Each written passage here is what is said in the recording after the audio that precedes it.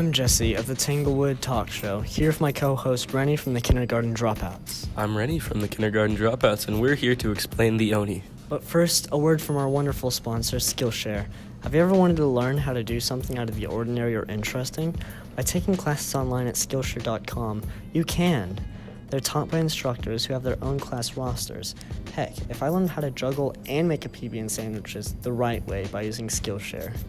So what are you waiting for? There are dozens of online courses that you can take, ranging from physics all the way to finger painting. Be sure to check for my referral link in the description after watching this video for a free week trial, courtesy of Skillshare. It's thanks to them we can provide content to you guys. So thanks Skillshare for sponsoring this video. Well, now that that's over, it's time to talk about everybody's favorite demons, the Oni. Oni are Japanese demons usually depicted as huge red or blue-skinned beings that are very strong and pretty ogreish. Their origins are thought to come from China, which may have been brought over from Buddhism. They are thought to be very malicious and evil and are supposedly very dangerous.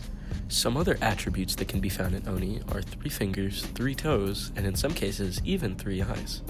Oni can also be women in some depictions and can be found with pink skin. Oni possess intriguingly complex aspects which cannot be simply brushed aside as simply evil. Oni is sometimes likened for the demonic or Western ogre counterparts among the current pop culture. On that thought, scholars found the root of Oni in Chinese Buddhism. However, some claim that they're indigenous to Japan. Each theory of origin and formation seems plausible, even though some theories contradict each other. Now, a short break with the courtesy of our sponsors. Situations like this are why I use Audible. Audible is a subscription service that allows you to buy audiobooks that you can listen to on your phone. Audible allows you to choose from a gigantic array of audiobooks narrated by amazing narrators that you can listen to from anywhere. Right now I'm listening to The Dead Zone by Stephen King, narrated by Oscar-winning actor James Franco. It's the chilling story of a high school teacher who falls into a coma and wakes up with psychic abilities.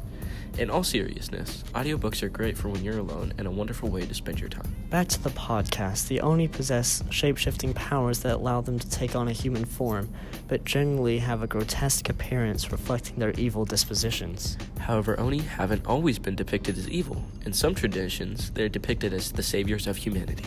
Either way, we think Oni are pretty cool and a nice addition to Japanese mythology. Yeah, I'd agree. Anyway, that's it and that's all. We'll see you next time. This is Jesse from the Tanglewood Talk Show and Rennie from the Kindergarten Dropouts. And we hope you have a good day.